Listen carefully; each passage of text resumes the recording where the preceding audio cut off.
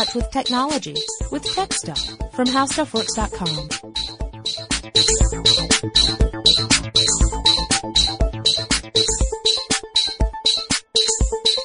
Hey there, everyone, and welcome to Tech Stuff. My name is Jonathan Strickland, and joining me, as always, is Lauren Vogelbaum. And today we wanted to talk about blogs.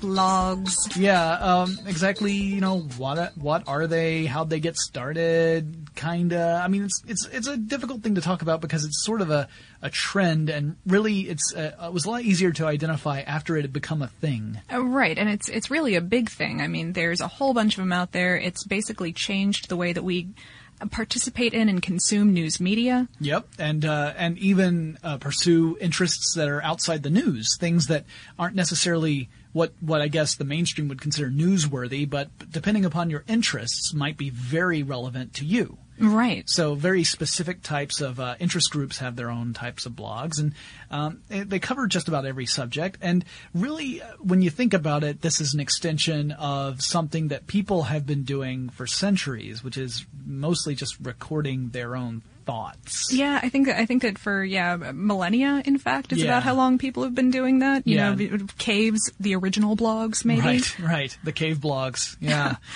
But digital blogs, as we know them, it actually kills me thinking about this because I sort of grew up using them. I mean, not when I was a child, but certainly through high school and college, because they started in about 1997. And this is one of those times when I'm about to see Jonathan's eye start twitching because that is not when he was growing up necessarily. I got married in 97. Yeah.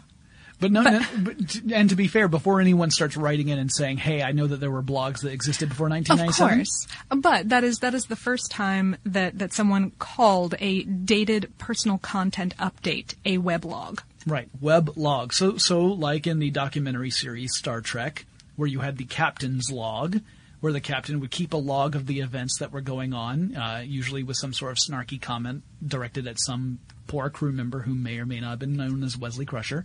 Then, it's the same sort of thing, except in this case, it was, generally speaking, at least in the early days, a sort of a personal diary kind of thing that you wanted to share with a larger audience. Or maybe a collection of links to things of interest that you had found around the internet, a little bit of curation going on there as well. Yeah. But the person who coined this term was Jorn Barger of Robot Wisdom. Okay. Important, and that was December 17th, actually. And what I loved about doing this episode is that the dates are so concrete because it was on the internet and it was necessarily recorded, and so everything is extremely clear cut. It's much easier than, for example, when we were researching Tesla and everything was kind of like, this thing happened. Yeah, it was 1927-ish. Yeah, and before you start asking, well, I'll ask Lauren. Lauren, so where did blog come from? A blog came a little bit later. I think maybe in 99.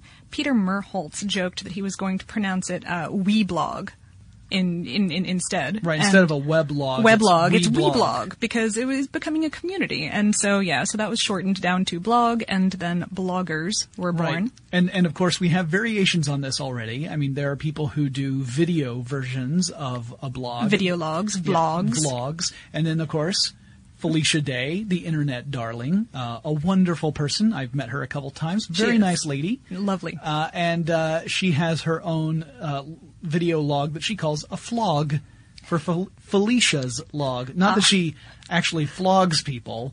As far as I know, she has not done that in an episode. Well, not on the air. I'm going to stop conjecturing about Felicia Day. I haven't seen every single episode, so I can't say for certain, but none of the ones I watched involved any actual flogging.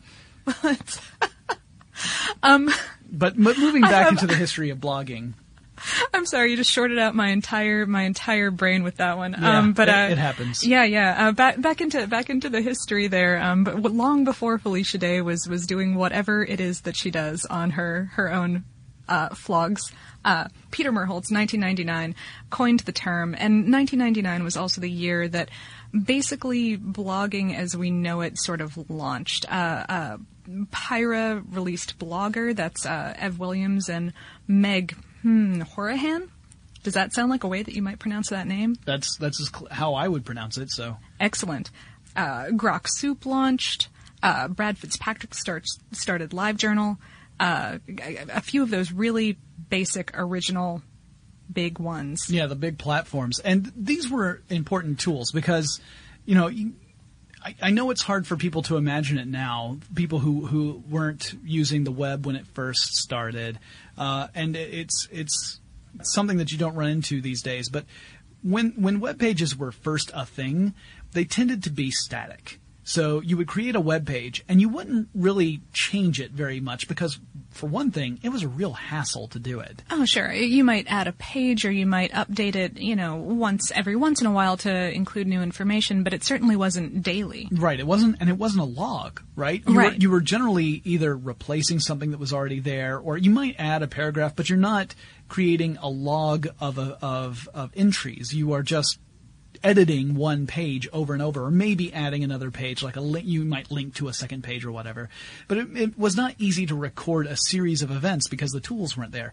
So in 1999, you start seeing the development of these tools and the distribution of these tools that make it easier for people to have this outlet to communicate. Right. Before then, even if you did want to create a log, you could certainly do so yourself, but you had to code it yourself. And so only people who were pretty well familiar with web programming languages were going to be doing that. Right. Yeah. And this is, it's easy for us to take for granted now, but trust me, if you had been surfing the web back when I was first starting the web, and I know some of my listeners, I know you guys were there with me, it was just such a totally different world. It was impossible for me to think of, based on my first web page, that I would be able to have an outlet that would allow me to update so frequently and seamlessly. Oh, yeah, absolutely. And I guess it's a good thing to point out that blogs tend to have a similar structure in the sense that whatever was the most recent post tends to be at the top of whatever the blog is. Right. And then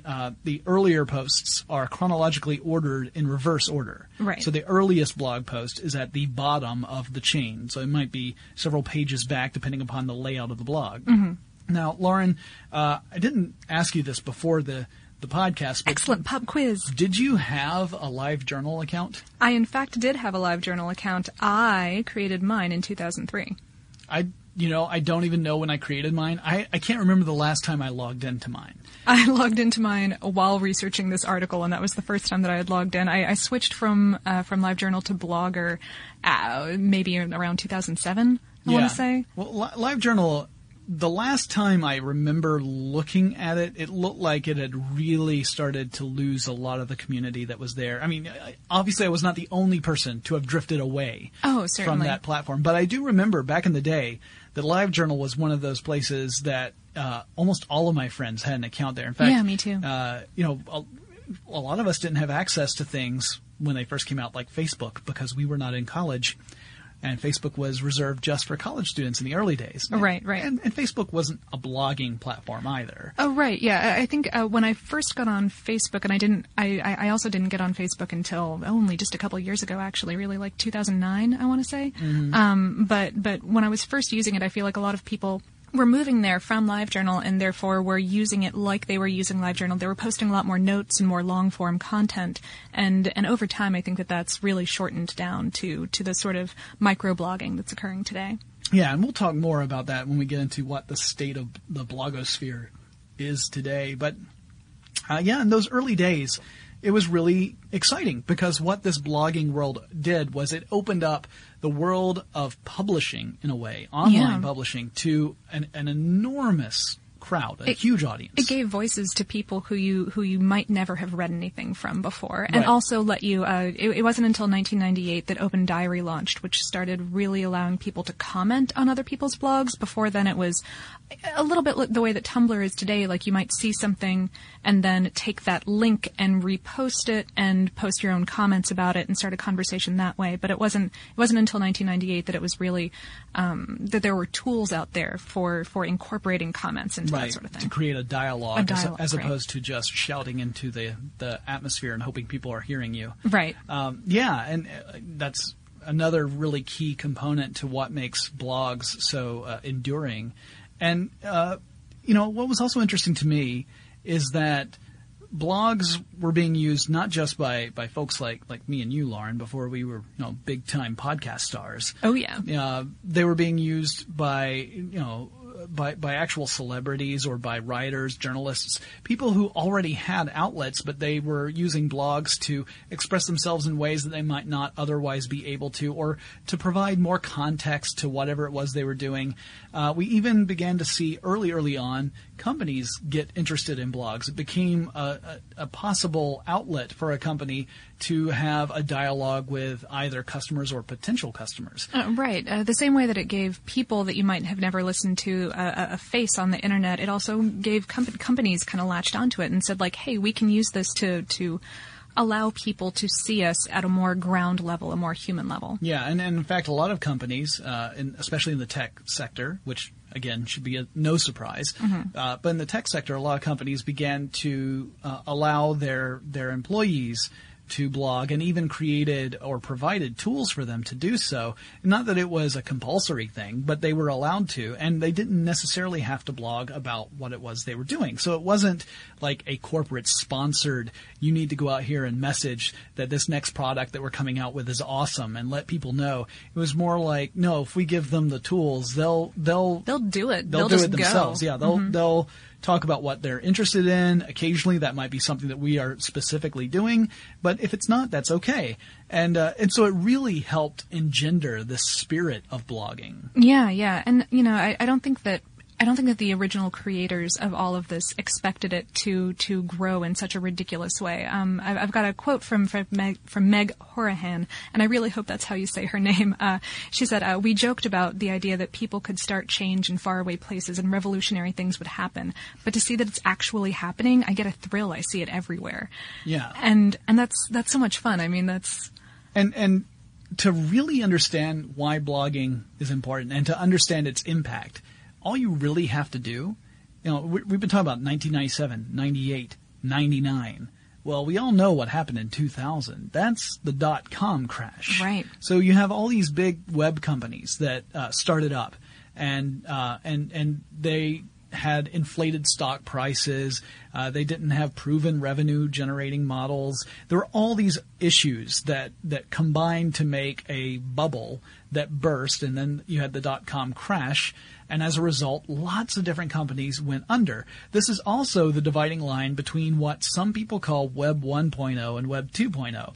Now, those are mainly marketing terms. Sure. Mm-hmm. Yeah. It's an O'Reilly thing. It's sort of like a buzzword, but it does give you a useful shorthand to talk about certain aspects of web pages that became more important than others. So, for example, the old static formula, that web page that you put up and you only occasionally tweak, but you don't really have any dynamic elements on it, right. That was shown to not be a very viable, long-lasting strategy. It was much more interesting to have a dynamic kind of web page where things were changing. It gave people a reason to return to that website. Which gives you more ad revenue, by the way. Yes, and I mean, obviously, money is one of those things that's underlying all this. But even beyond that, it creates that amazing thing that all companies strive for, engagement, where people are willfully coming to your website and engaging with you, hopefully in a positive way. And so the blogs they had these elements built in. Like there was the element of expression. You are able to blog about whatever you like. You can change dynamically. You can update several times a day or a week or whatever, however your schedule allows. And like you were pointing out, Lauren, the commenting feature was a huge part of what Web 2.0 is all about. It's this idea that there is a dialogue. It's not just a one-way communication. Another company that we talked about recently, Amazon, one of the reasons that people cite it as a survivor of the .com crash was because it had that customer review section. It had user comments, yeah. Yeah, which that's one of those elements that is often associated with Web 2.0. So blogging was really kind of an ideal representation of what Web 2.0 was all about. And I think that's one of the reasons why the trend was not only surviving through the .com crash era, it was thriving. Right. So unlike the traditional websites that did not do so well, or the startup companies that ended up floundering, blogging continued to do pretty well. And we're going to talk in a second all about how it blossomed from that little bitty plant of promise back in 2000 into the enormous industry it is today. But before we do that, let's take a quick break to thank our sponsor. Okay, so back to the discussion about blogging. So around 2000, we had the dot-com crash, and blogging makes its way through, mainly because, again, this is a user-generated sort of platform. It's not reliant on some other company, other than the fact that the platforms themselves were developed by other companies. Right, but, and someone has to host that web space, and there was all kinds of advertising that was worked in slowly over the years. Right. So in 2003, Google acquired Pyro, which, again, were the people who had launched Blogger. Okay. And they actually made Blogger free to use at that point, right? Oh, right. I think before then, there had been pay tiers. I think most blogging platforms had pay tiers. There was some kind of free for use thing, and then a premium user sort of premium users experience. could get extra space, et cetera, et cetera. Right. Well, yeah, that was huge. I mean, with Google behind the company that created Blogger, then that meant that it definitely raised the visibility even beyond what it already was. Yeah. It raised the visibility enough that by 2004, there were about 10 million blogs in action around the world. And blog, in fact, became Merriam-Webster's word of the year. It was a buzzword. Everyone was kind of participating in this. It was the year of the U.S. presidential election, and both major political parties gave credentials to bloggers at their conventions.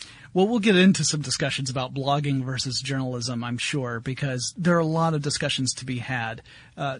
Keeping in mind that some journalists are bloggers, and some bloggers have graduated, if you want to call it, or maybe it's a lateral move. It's a lateral move. It's a different thing. That's the thing is that to be a blogger, you just need a platform. Right. Now, to be a great blogger, you need lots of talent. You need a voice and thoughts. Exactly. But really, just to be a blogger, anyone with access to a platform can be a blogger.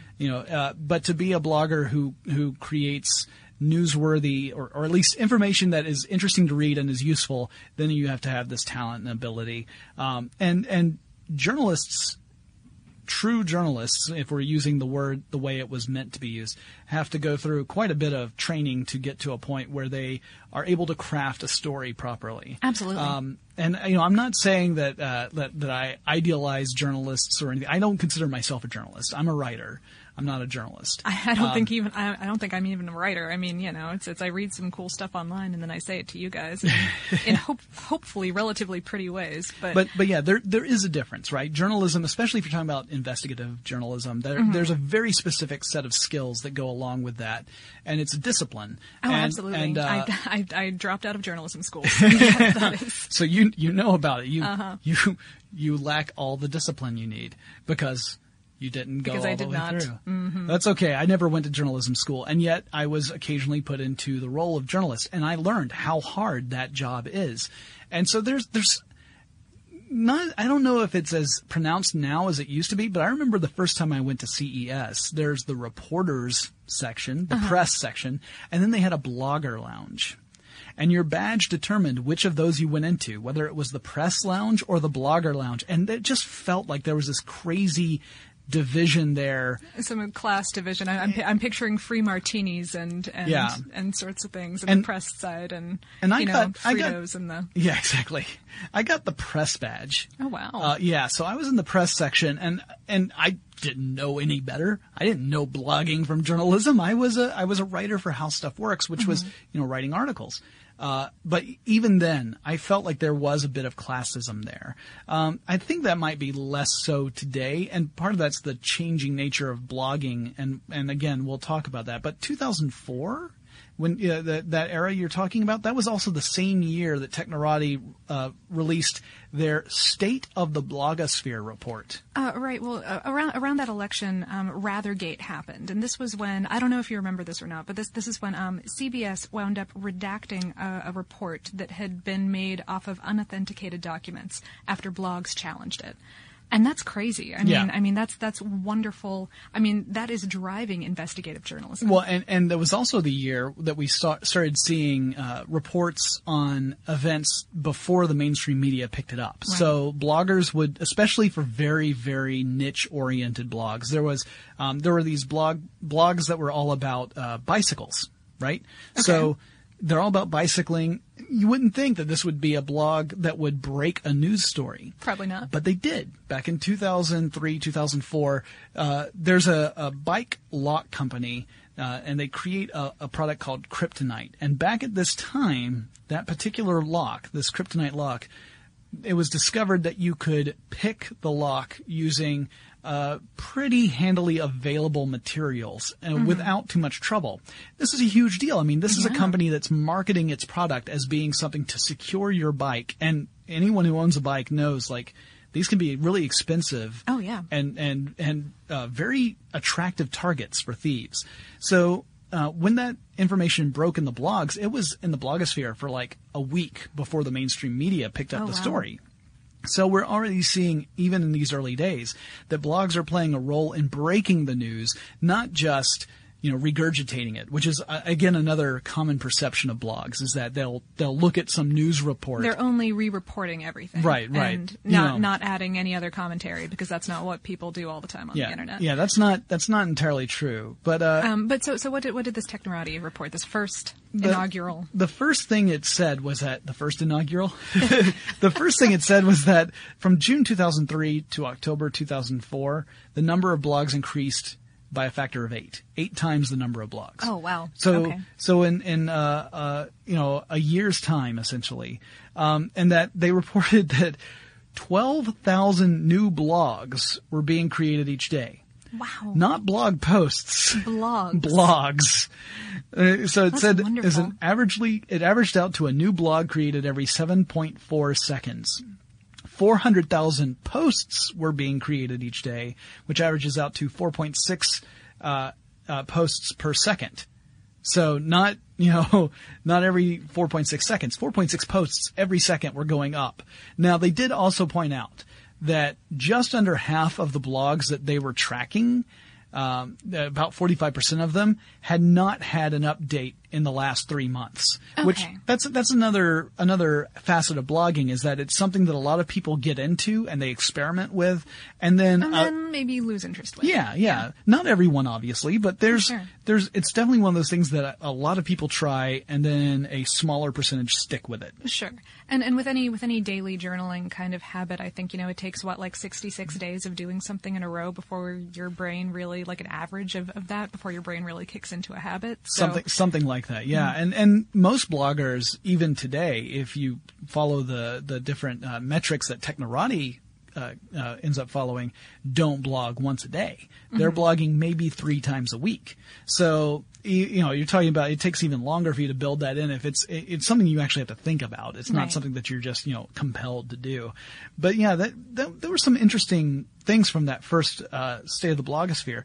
Their last, by the way, State of the Blogosphere was in 2011, and the reason why that was the last one is that the nature of blogging was changing so much that Technorati came to the conclusion that calling the report the State of the Blogosphere was no longer truly accurate. Or valid. Wow. Yeah. It was just that it doesn't encompass what's really going on, because social networking has caused such a huge disruption in the way that individuals and companies and organizations approach online interaction that blogging was too narrow a focus. Right. However, in that 2011 report, they identified bloggers and they put them into 5 categories. Okay.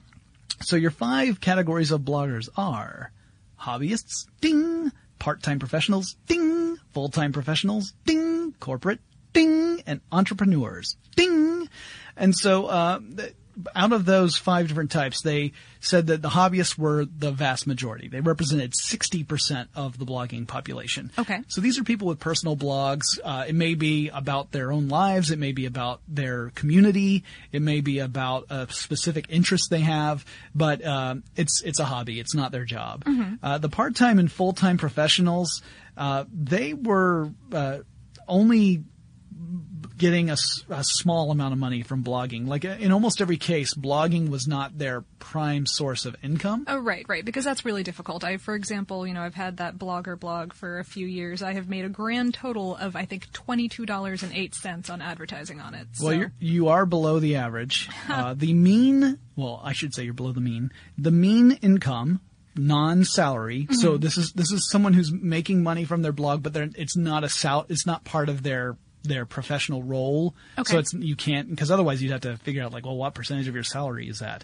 And that would be impossible. But for people who are making money directly from blogging, the mean salary in 2011, $17,101. So $17,000 a year. Well, that's not good, but next to my $22, that's pretty impressive. Yeah. I'm and granted, I blog. Maybe you can go find it if you really want to. I blog maybe 3 times a year these days, so I assume that they are posting more often than that. But right, probably. But the other elements of the report that were kind of interesting to me, the 2011 report, were that so the professional bloggers were about 18% of the overall blogging population.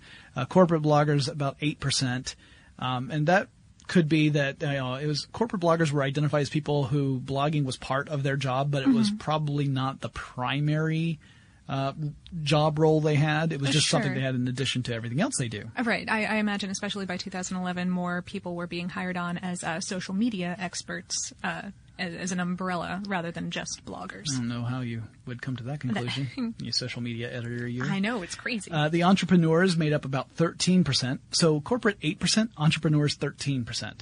But then you think, okay, well, if you are someone your role is to create new business. Like you are a visionary who's out there to try and build something that did not exist before. Blogging is a great outlet to be able to connect with people. Oh, absolutely. Yeah. It lets you get your personality out there and kind of build yourself into that, hopefully rock star status that people are going to want your products because they're your products, not just because they're cool products. Technology that too. But Right. Yeah. To identify with like a particular lifestyle or personality type, that kind of thing. And Technorati also broke down some demographics. This is all based off surveys that Technorati put out too. So when I give these percentages, it's based upon the survey responses they received. Sure. They may not be truly reflective of reality, right? But out of the people who responded, 3/5 of them were male. So more than half of the respondents are male. And most of them were between the ages of 25 and 44. 1/3 of them were over 44. So, not as many younger bloggers, and in fact, that might be an interesting thing to watch in the future to see if blogging becomes less important over time as the population ages, because it may be that younger people don't pick up blogging at all and they adopt some other format. And we'll talk a little bit about some of that. Just another quick fact in there. As of 2010, according to Pew Internet Research, blogging was in decline among 12 to 33-year-olds, but on the rise among 34 to 45-year-olds. Yeah, there you go. And it says the 2011 report from Technorati, I'm going to quote directly here. It said, a large number of respondents who are blogging more are driven by both personal and professional benefits to do so. Along with their interactions with their audience, many corporate bloggers, 64%, and entrepreneurs, 73%, say they are blogging more because it has proven to be valuable for promoting their business and also valuable to their profession, which is 60% of the respondents. And that they noticed that people who said they were not blogging as much mainly cited the reason of I need more time. Yeah. Like it takes up so much time, and I don't want to sacrifice that time. I need to spend time with my family. For those people who, value that. I don't know any of those. Yeah. Or I need to spend more time on Twitter, or I need to spend more time working. Visit my wife's blog at this point is what I do. Anyway, I found it really an interesting report, especially when you start breaking down those demographics. And now, today, Technorati does a new kind of report. It's not called the State of the Blogosphere anymore. Now it's called the Digital Influence Report. Okay. And they identify entities, whether they are people or organizations or whatever, that they call influencers. And then they look at how the influencers are using various outlets on the internet to connect to their audiences. And blogging is one of those outlets. It's not the only one. It's still one of the most popular ones that are being used by companies right now.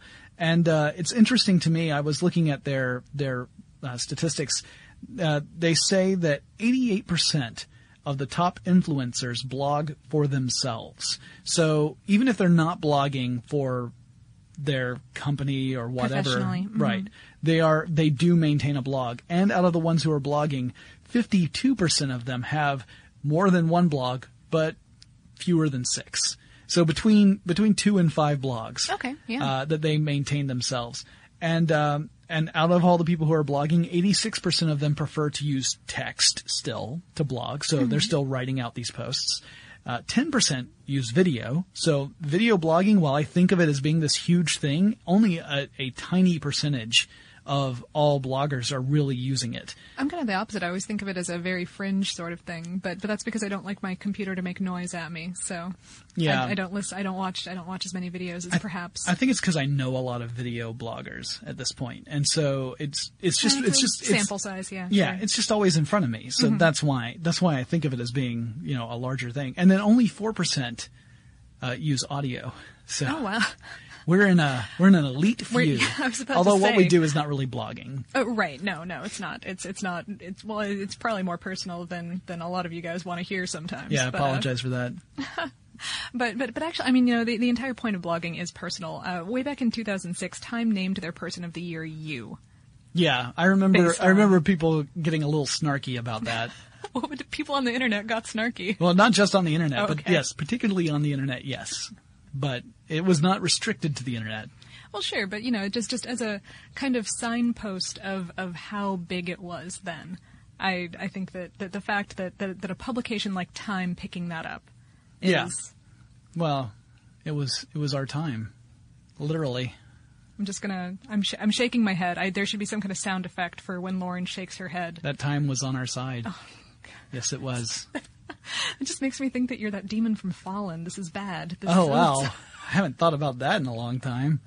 Speaking of time. Sorry for all that. That was a ridiculous little tangent. But yeah, the changing nature of blogging is happening right now. I mean, we're seeing lots of other products coming out that are making blogging transformative. Sure. So things like Tumblr. Oh yeah, which debuted in 2007, I believe. Yes, so, it was founded then. Yeah, it's actually been around for quite a few years now when you think about it. But I really wasn't aware of Tumblr. I mean, this makes me a terrible tech guy, right? But I wasn't really aware of it until a couple of years ago. I don't have data on when I launched. I think I probably launched my first Tumblr around 2011. I think the same year that I went to WordPress. So yes, another platform that a lot of bloggers have adopted. The interesting thing I find about a lot of the platforms you see today are that they give you a great deal of flexibility in how your blog appears to the viewer. So you aren't, when we think back to the LiveJournal days, there was only so much customization you could do. Mm-hmm. And you could code your own if you wanted to. You could always get back into the HTML and do what you wanted if you knew how to do that. Yeah. Yeah. Yeah. Once you got back into the back end, you could alter it a bit. But even with that, there was a certain kind of structure that, when you saw it, you'd think, oh, they must be using LiveJournal. Oh, of course. Yeah. But when you get into some of the modern blogging tools, you might visit a site and have, not even realize that it's built on one of these platforms because they are that versatile. Yeah, there are actually 61,793,114 WordPress sites currently on the internet. I bet that number changed between the time you said it and the time that people heard it. I'm absolutely sure. I mean, and to be fair, a lot of those are corporate. I mean, we ourselves have a couple of corporate WordPress sites. Sure. Here at How Stuff Works. Yeah. And so, I mean, it's clearly really revolutionized this whole process. And then you have other tools out there too, like Pinterest, which isn't really a blogging platform. It's not quite blogging. Yeah. It allows you to post new things and to comment on other people's posts, kind of, sort of. It's mostly, kind of meme sharing a little bit. And I think that, I don't know, it's the state of blogging is very, very short these days. Yeah. And, people want to be able to do things very quickly. And to consume things very quickly, I think. Yeah. And so you do have some pretty big sites that have that are a cross between a blog and, say, an online magazine. So that they're updating more frequently than a magazine would. A traditional magazine, you think of it coming out on a monthly basis. Bi-monthly, yeah, sure. something like that. But then you've got websites out there that have really flashy interfaces and design. And so they kind of give you that magazine feel, but they're updating on a daily basis, multiple times a day. So I'm thinking of things like The Verge, which Sure. is an example I use all the time, but it's because I genuinely go to that site a lot. It's very well done. And so, it has elements of blogging in it.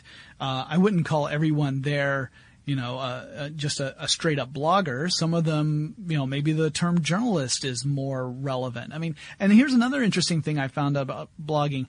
A lot of the people who responded to the surveys in Technorati identified themselves as being people who had worked in traditional media at some point. Like 55% of professional full-time bloggers and half of all corporate bloggers said that they had worked for a monthly magazine in the past. So slightly more than half of these professionals at some point or another away from traditional journalism. Some of them might have been also blogging at the same time as working at them, but it's not a big surprise because the publishing world has gone through such tumultuous issues in the past few years. We've seen publication houses close down. We've seen companies really downsize. Oh, yeah. So those people with the downfall of print and even the great paper revolution of 2009, I made up. There really has been a lot of turnaround because we've seen a lot of layoffs, things like that. So, many journalists have turned to the blogging world because, that's where their skill set is, and this provides them the opportunity to continue the work that they've trained for and that they love. Yeah, and they still want to, people do still write and consume long form. I always tag them long reads with a tiny bit of ironic eyebrow involved when I post links like this on Twitter. But, it's as busy as everybody is, I think that there is always going to be room for a little bit of that good old blogging style. I agree. And it's about once a year. I think back in 2011 it was Inc. 500 reported that blogging had leveled off and was in decline among its top companies. And this spawned an entire internet full of blogging is dead, OMG kind of articles and buzz. And I think that what really summarizes that, as Mitch Joel of Twist Image suggested, is blogging dead, or are useless blogs dying? Yeah. There's still plenty of sites out there that I really consider blogs, and they're doing quite well. And there's still a lot of people who are independently blogging, but I think they do get, people get weeded out. Like, if you don't get a lot of visitors to your blog, it could mean one of many things. It might just mean that your blog has low visibility, and it doesn't necessarily mean that you're a poor writer or anything like that. It just means that people are having a hard time finding your voice, or it could mean that you're not a great writer. It's something that's a possibility. It could be that you're not striking a chord. And when I say you, I don't mean you, listener. I'm sure you are an amazing writer. Or me, Lauren. Hopefully, hypothetically. So, but yeah, and if you're wondering why we even brought this up, the reason why we brought it up is that, one of the social platforms I'm on, that I'm sure many of our listeners are on, is LinkedIn. And every now and then, LinkedIn gave you the ability to endorse people for certain skills. Right. And I had received some responses about people endorsing me for different things. And I thought, I hardly ever do that. And I really should. I should pay it forward because I know a lot of these people and I know what they're capable of. I should endorse them for the things I know that they do. Absolutely. I could not believe how many of my links listed blogging as one of their skills. Wow. Like it was, back when I made a resume, saying that you had proficiency in Microsoft Office was the thing. Today it looks like it's blogging. Wow, that you just I'm not sure if you told me this before about this genesis of this topic. I have forgotten it completely because this is actively blowing my mind. Yeah. It was just one of those things where as I was going down endorsing people for the stuff I knew, because I mean, I'm only going to endorse them for the stuff I know that they do, right? Yeah. I mean, my credibility is something I take very seriously, despite all outward appearances.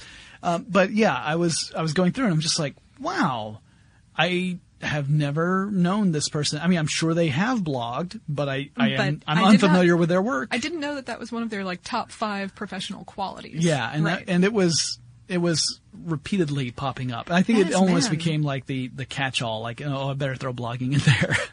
I mean, yeah, that's crazy to me. I mean, certainly not begrudging anyone who does it, because a lot of people are way more serious about blogging than I am. I've always used it as a very personal, very hobbyist kind of thing. Most of the time I'm talking about things that are completely off color or ridiculous, or I'm just talking about octopi. I don't know, it's nothing. Well, nothing, an octopus can change its color. So. And shape and texture. That's true. Very quickly. Less than a second. You clearly have blogged about this. No, I was the same way. Like I was using, until I worked for How Stuff Works, I would use blogs essentially I'd have some ridiculous thought, and I would feel like a compulsion to post it somewhere. Yeah. So, yeah, I honestly haven't gone back and visited. The other thing is that when I visited those old blog posts, I would read them and think, man, I used to be funny. Oh. Yeah, I'm like that every 5 years. Every 5 years I can go back and look at what I did 5 years ago and think, man, what happened? I used to be really good. Well, I just don't remember anything that I've written more than 3 days ago. Yeah, so that's why I have to go back and reread it. It's like a goldfish. I'm like, oh man, this is great. Oh man, this is great. Well, we think blogging's great. There are a lot of blogs that I visit on a regular basis, and whenever I discover a new one, I'm always excited. There's a couple of regional ones that I go to all the time here in Atlanta because it's a great way of keeping up with news about various communities and when that Mexican restaurant's finally going to open. It's a topic that we're really interested in, but if you guys have any topics you think that we should cover, I highly recommend you get in touch with us. Our email address is techstuff@discovery.com, or you can get in touch with us on Twitter or Facebook. Our handle there is techstuffhsw, and Lauren and I will talk to you again really soon. For more on this and thousands of other topics, visit howstuffworks.com.